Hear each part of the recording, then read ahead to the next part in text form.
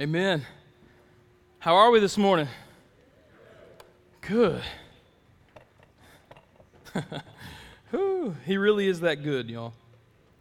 He really is that good. This morning, if you have your Bibles, go with me to the book of Mark, chapter 1. You can actually just put your little tab, your placeholder in Mark. We're going to be there for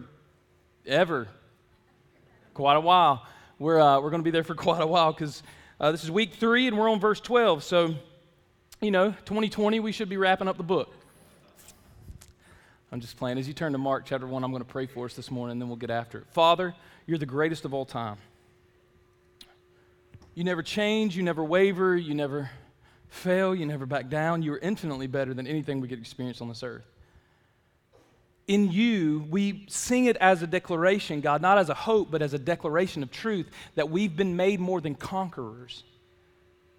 Not because we're good, not because we bring anything to the table, God, not because we're sufficient, but because you are good, God, because you spread the table and you are sufficient.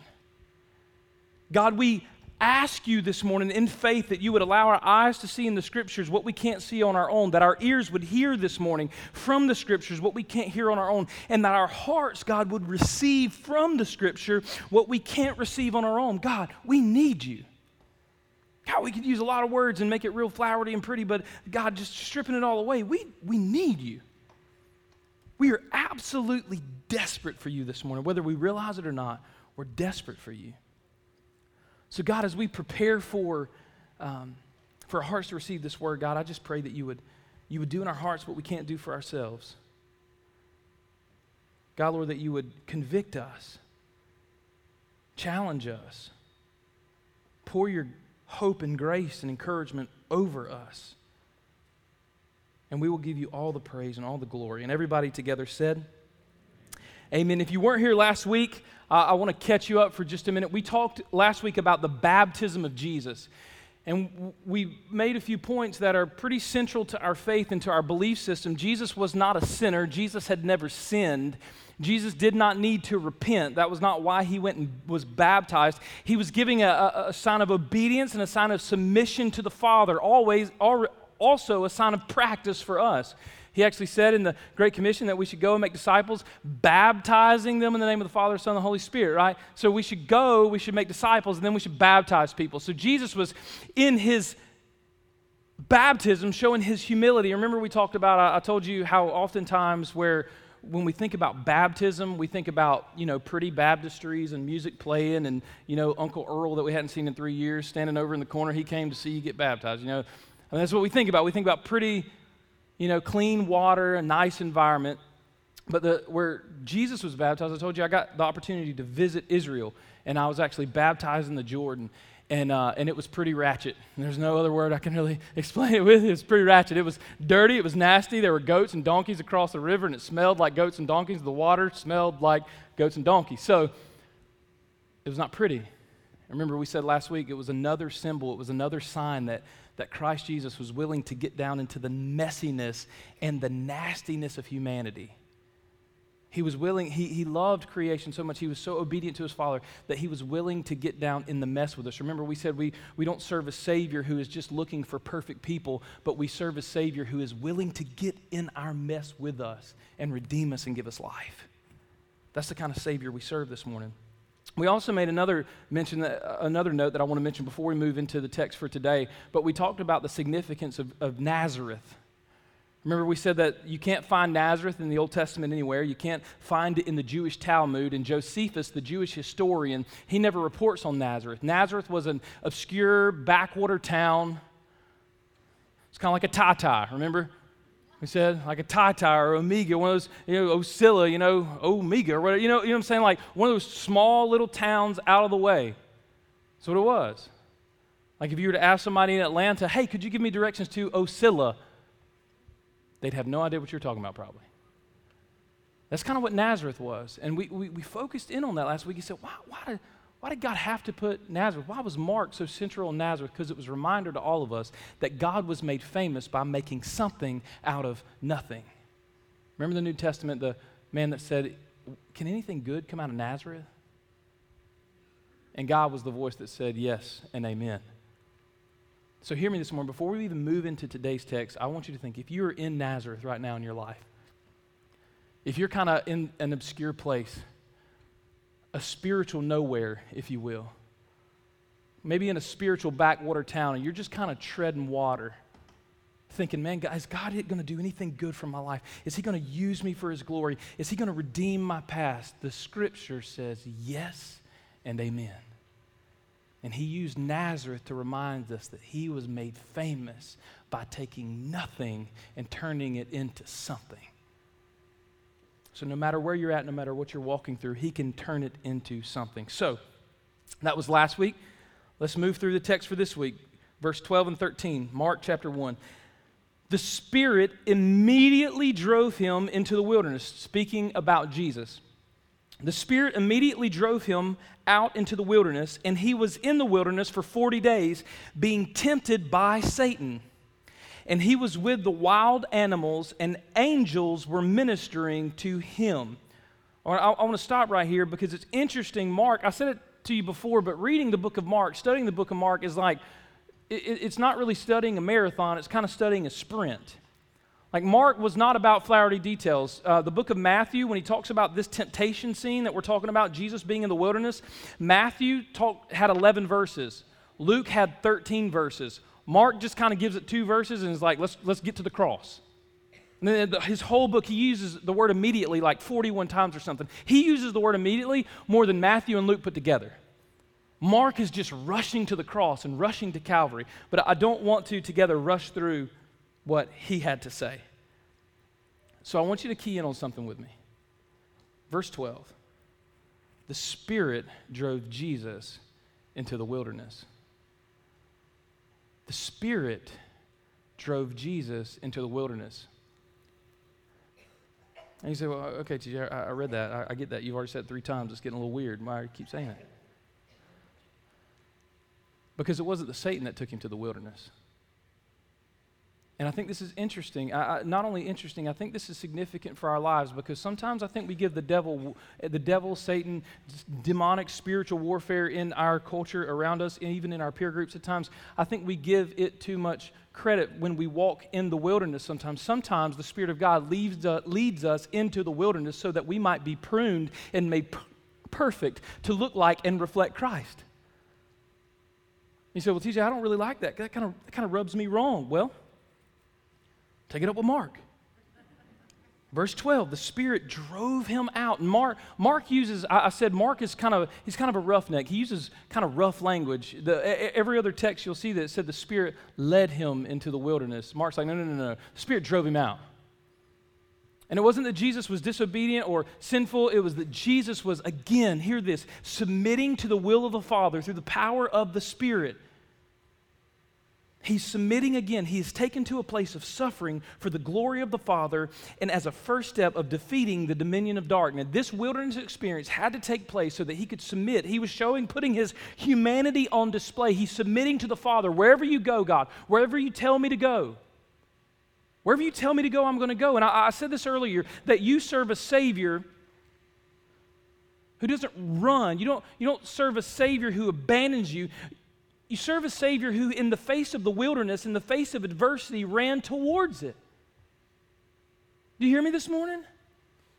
You don't serve a weak, fearful Jesus. And a lot of times when we see paintings of Jesus, he's this blonde-haired, blue-eyed, kind of dainty guy, right? And like Jesus was willing to walk into the darkness of humanity, into a wilderness where he was about to be assaulted by Satan, where he was about to be tempted beyond anything he'd experienced. And instead of running, instead of him saying, no, I don't think I'll do this, God, I think I'll just kind of let the cup pass from me, he ran headlong into the wilderness.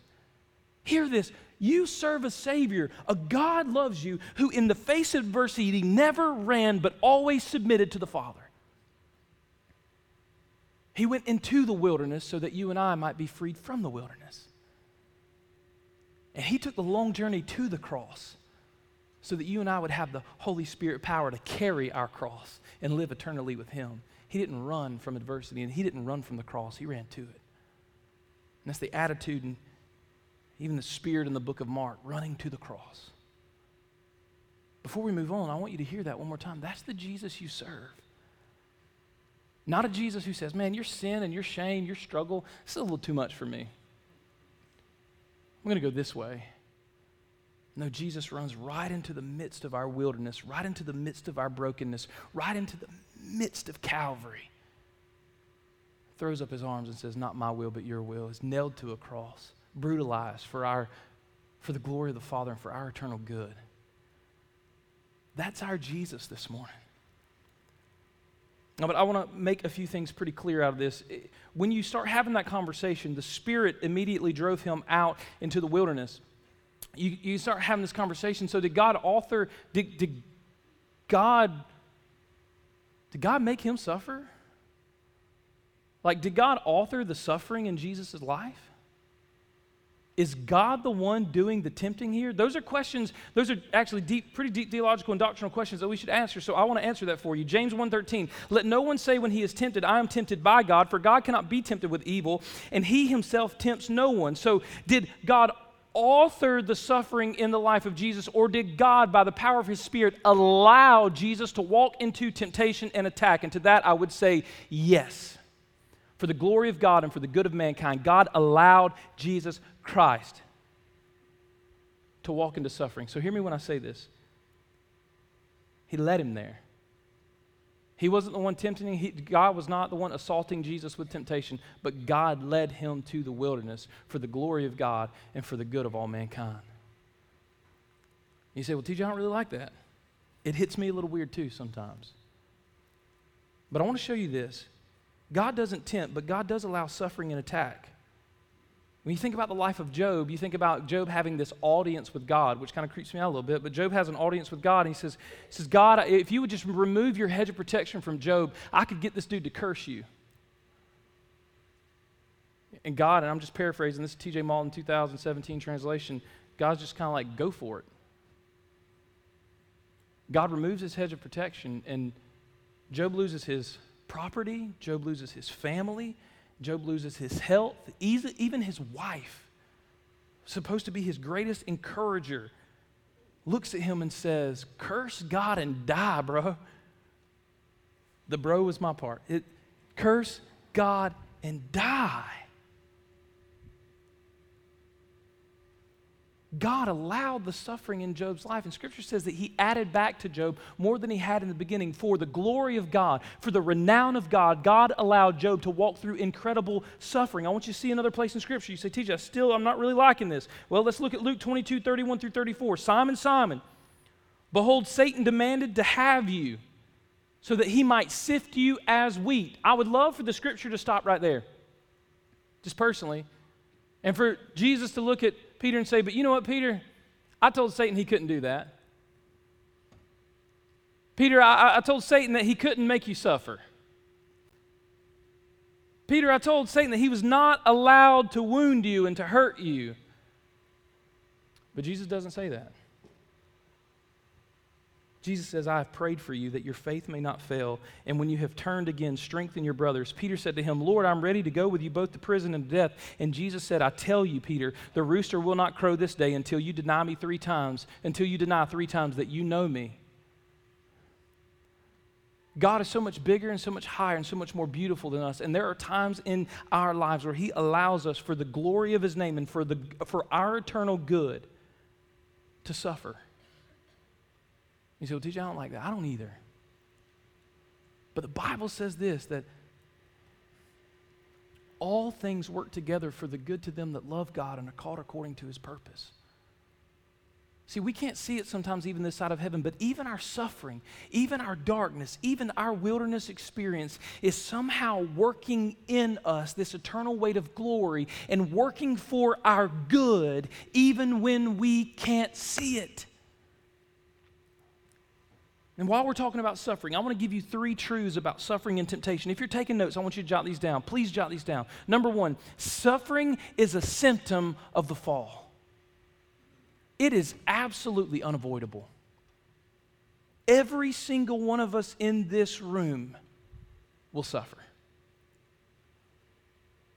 It would be easy to Joel Osteen you this morning and be like, guys, every day is going to be a Friday if you just pick Jesus, and everything's going to be really, really happy. And listen, that's easy preaching, and it would make you feel really, really good for about 45 minutes until you go outside and your window's been broken, somebody stole your wallet, or there's a flat tire, or you get the diagnosis and it's not what you wanted. And then that kind of preaching falls flat. Because the reality is that we are all going to walk through suffering because Adam blew it in the garden. Suffering is a symptom of the fall that we will experience, that all humanity will experience until Jesus comes and reigns eternally and sets all things right. Romans 5:12. I don't want to just give you my opinion. Here's the Bible. Therefore, just as sin came into the world through one man and death through sin, and so death spread to all men because all sinned. Adam messed it up for us. And just to give you this before we move on, some of you may say, well, no, that was Eve's fault. Eve took the fruit. That was on Eve. Well, in the context of Scripture, if you read the Bible, Adam was standing with her, and rather than being a spiritual leader in his household, he was a passive man that allowed his wife to step outside of the bounds of Christ. He could have stepped up. He could have in grace led her. Fellas, I'll make this one little note real quick before we move on. But you have a call from God to lead. You don't get an option if you're going to be a believer. You're the spiritual head of your household, or supposed to be. So hear me when I say this in grace and love this morning. Step up. If you don't fight for your wife, the discipleship of your wife, if you don't fight for the discipleship of your children, if you don't fight for the discipleship of your peer group, the world is definitely not going to.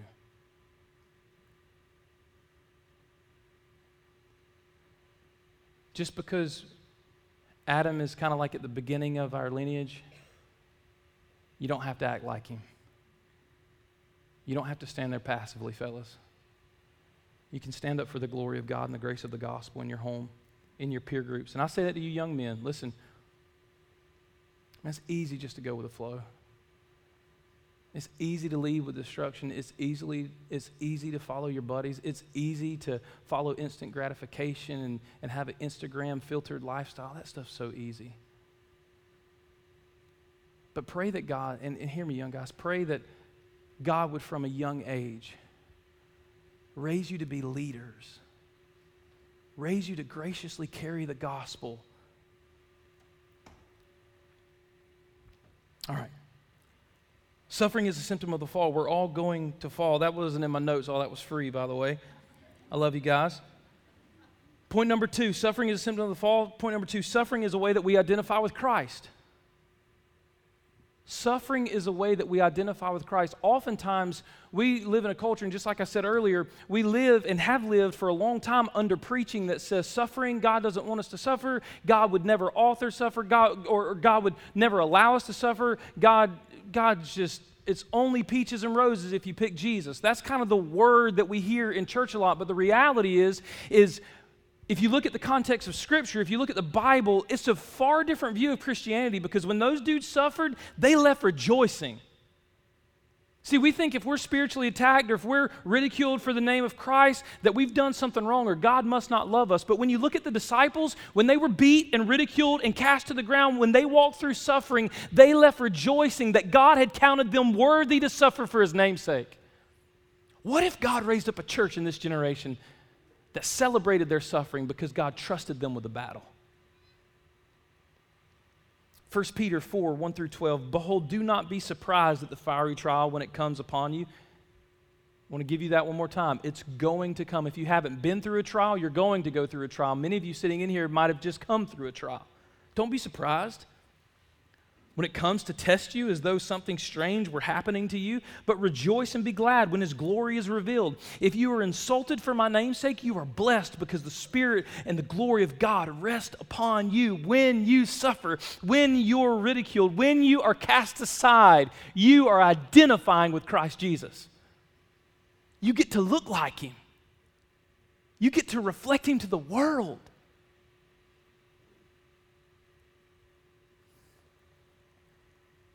I want to make a note real quick too, because there's some of you this morning that carry deep wounds. Your hearts have been broken. Your childhood may have been squashed. Physical abuse, emotional abuse, mental abuse. I don't know all of your stories, but I know in this room what I believe and what I know, that there are some of you who are walking through suffering. You think, TJ, I don't know how God can use this for His glory. But I can tell you this, listen, your suffering will lead you to one of two places this morning. It will lead you down a path of bitterness and resentment against those who have wounded you and ultimately against God, or it will lead you down the path of surrender and identifying with Christ Jesus. See, when we walk through suffering sometimes in this life, we think, man, I'm gonna kind of build myself up. I'm going to kind of push people away. I'm going to kind of build these walls around me, make sure that I don't get hurt anymore. Anybody ever done that? You don't have to raise your hand, but just kind of wink at me or something. All right. I see you. All of us on some level, there's little areas of our lives where I'm not going there. I'm not going to get hurt again. I've been wounded. I'm going to build these walls. I'm going to stack these bricks up. And what we don't realize that in our bitterness and our resentment against those in our past, or even against God for allowing us to go through it, we have walled ourselves in. And we think that we're walling ourselves in and protecting our hearts, but really we're becoming prisoners. Allowing the resentment, the bitterness, and the wounds and the pains of the past to ensnare us and to hold us and to allow us never to walk into freedom. I want you to hear me say this morning. You can be free. You can be free. And listen, guys, I want to be personal for just a second. My childhood was a train wreck. All right? The only other word other than train wreck that I could attach to it is ratchet. It was terrible. My parents split when I was 5 years old, and they split again when I was 10, got remarried and split again. And then there's this, between my parents, there's like 7 marriages. Listen, they love Christ and they're following Christ today, and it's part of their testimony, but there's like 7 or 8 marriages. I don't know if it was 7 or 8, but there's like 7 or 8 marriages and step parents and other families in and out of my life, and there were things that happened at a young age. I'm just like, why in the world, God, would you allow these things to happen?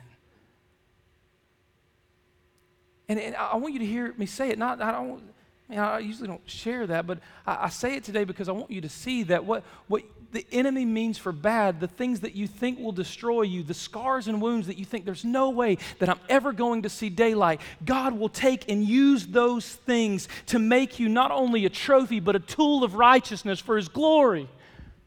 You can be free this morning.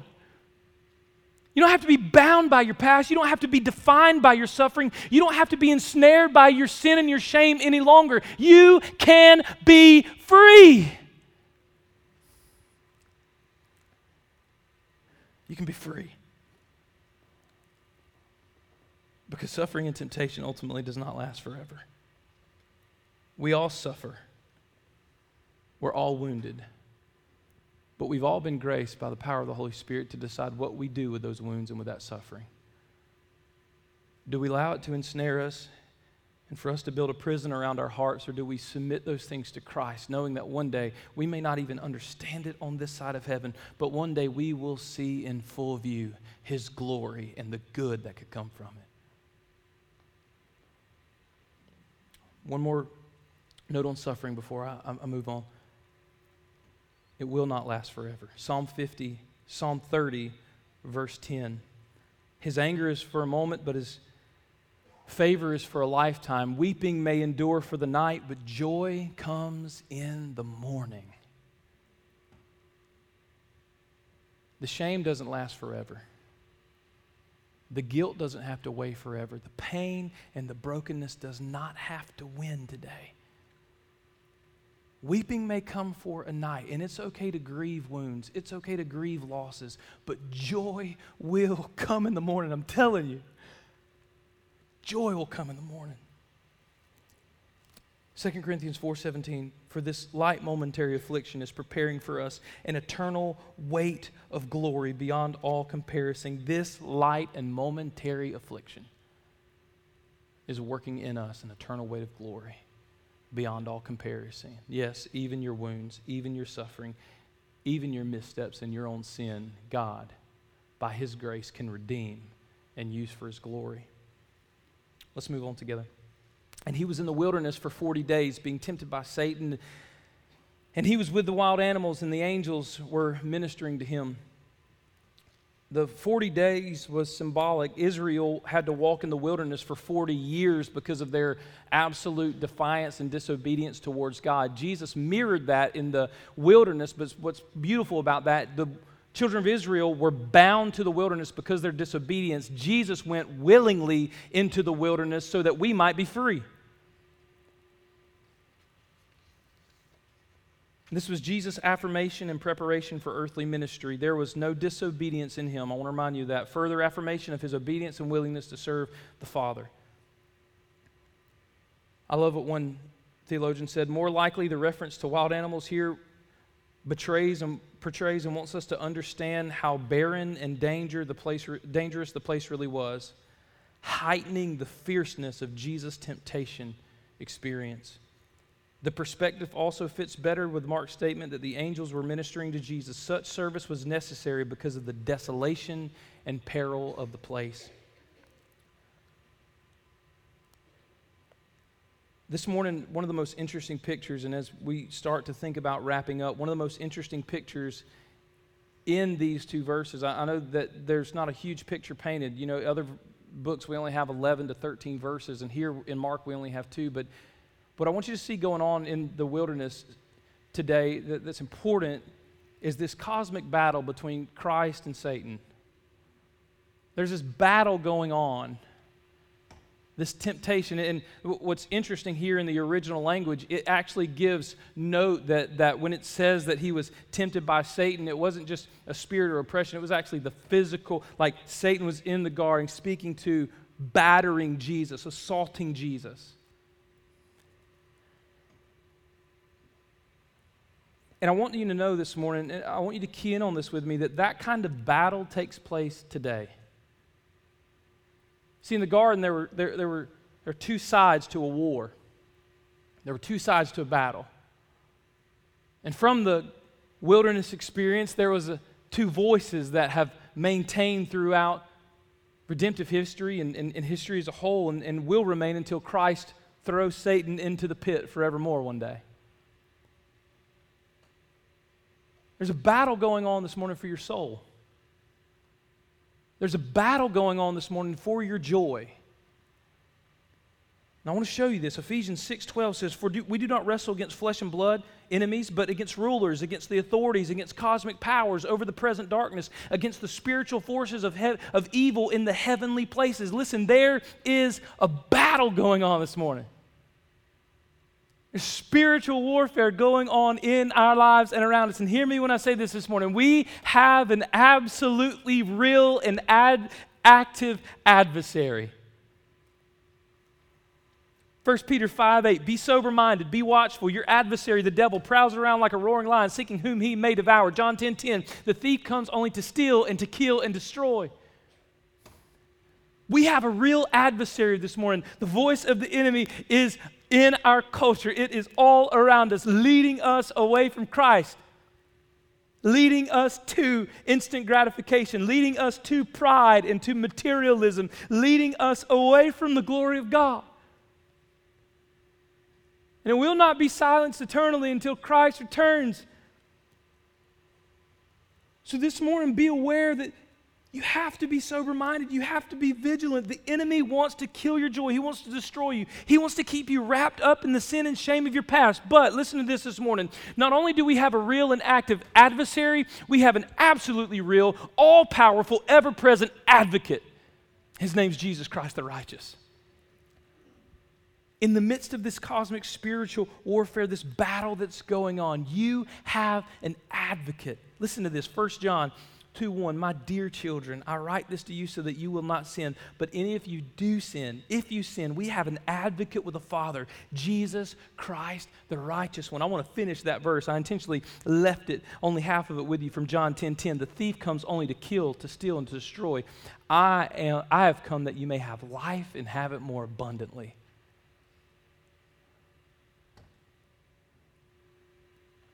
Two roads this morning. Two voices.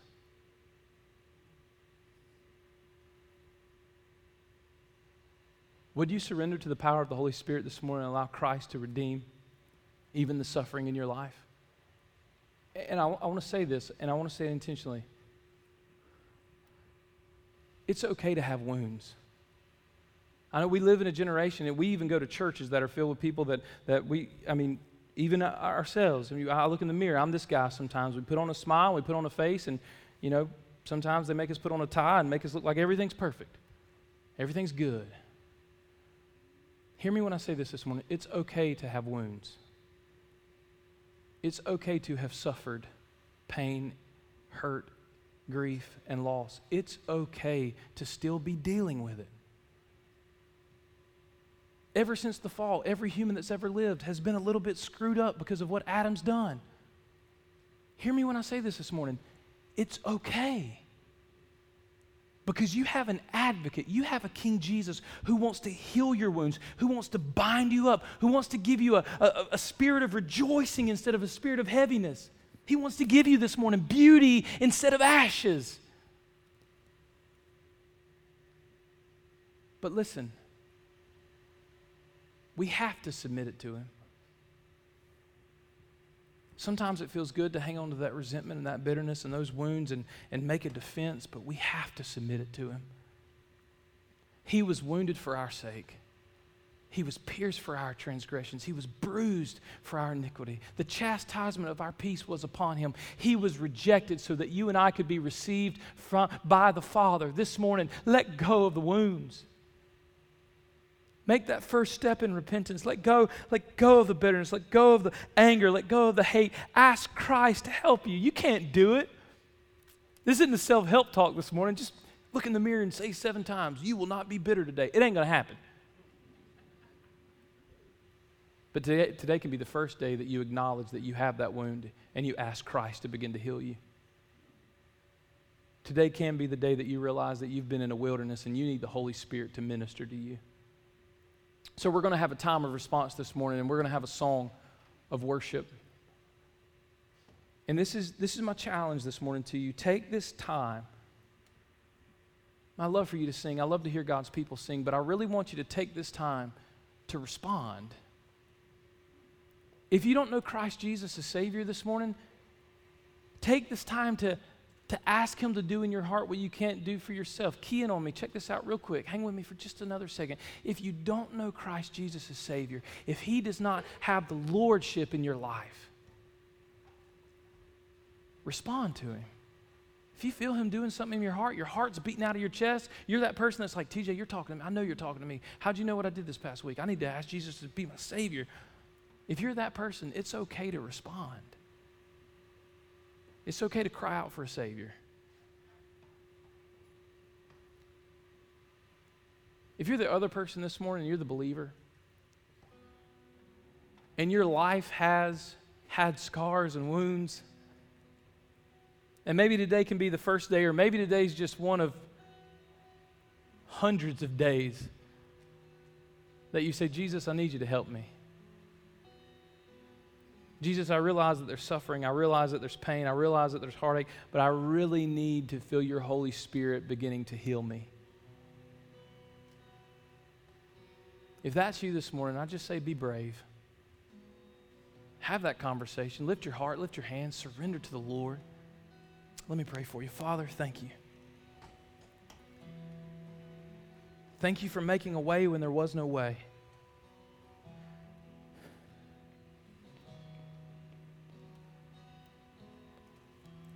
Thank you for running towards the wilderness, rushing towards the cross, so that we could be received and redeemed and loved. Thank you for being a God who, regardless of our sin or our past or our failures or our wounds or our suffering, you have the power and ability to redeem those things and use them for your glory and our good, God. Thank you for being that kind of God. We just love you a lot. And we want to respond in faith today. In Jesus' name, amen.